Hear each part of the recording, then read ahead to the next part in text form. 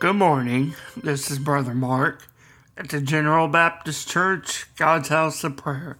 I want to thank you for joining this morning as we get ready to go to our morning devotion, and I'd like you to come be with us, to invite you to Sunday fellowship, to be with us at the General Baptist Church, God's House of Prayer. We're located at 155 Vine Street in Fairborn, Ohio. You can find us online at fairborngbc.org and on social media as well. And if you enjoy our morning podcast, click subscribe in the top of your podcast app or wherever you may be listening. Join us for each morning devotion. Go with me this morning in the scriptures as we look into the book of Joel, as we read about God's restoration prophesied through the prophet Joel.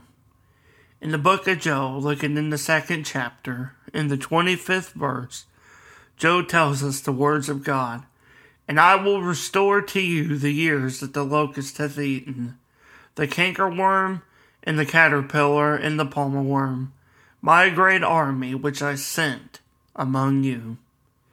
Throughout the entirety of Scripture, we read of God's wonderful promise of restoration to His people.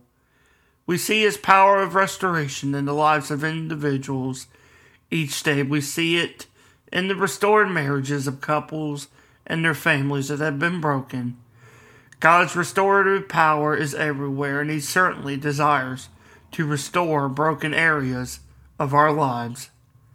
As we read in the scriptures from Joel, one of the minor prophets, we see God's plan to restore His people Israel even from all the turmoil that they have faced. He is planning to restore them from the destruction their enemies have faced.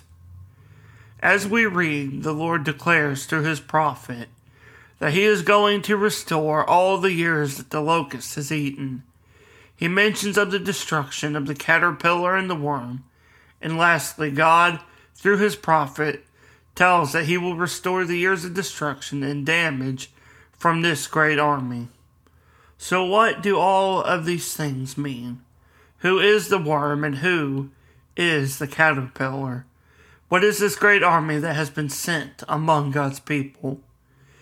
We have learned of Israel's history and of their rebellion against God, and when we've seen this happen, we surely see God's judgment upon His people.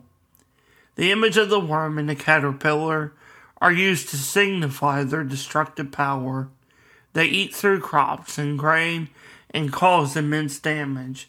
And so this is why God uses their imagery to describe the enemies of Israel who have come and destroyed the land and even scattered the people of God.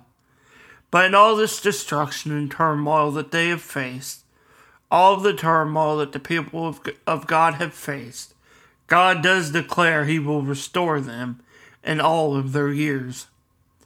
How can we, you and I, understand this scripture today?